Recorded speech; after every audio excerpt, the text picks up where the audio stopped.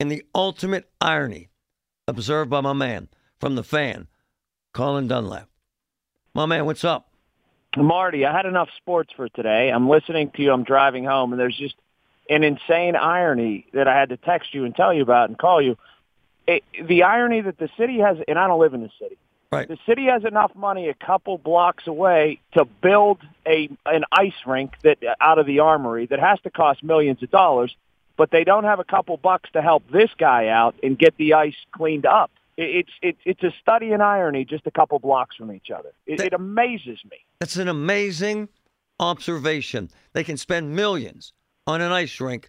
They won't even dig up the ground because they say it might be a natural spring. Yeah, that's what it is, Colin, a natural spring.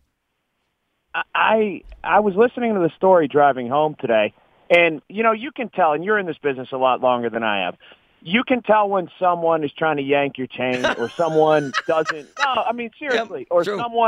someone isn't a real guy or whatever. This guy, by him not wanting to name names, he just simply wants to have his business functioning at full capacity and not put a danger to his customer. Right. Or he could have blown up people. He could have said, this guy down on Grand Street, this person. The guy just wants a fair shake, and he's not getting it. And it's really a kick in the pants, It's man. ridiculous. Colin Dunlap, my man from the Fan. Thanks, brother. All right, take it easy, Marty. One of the most connected people I've ever known. Who gives a damn?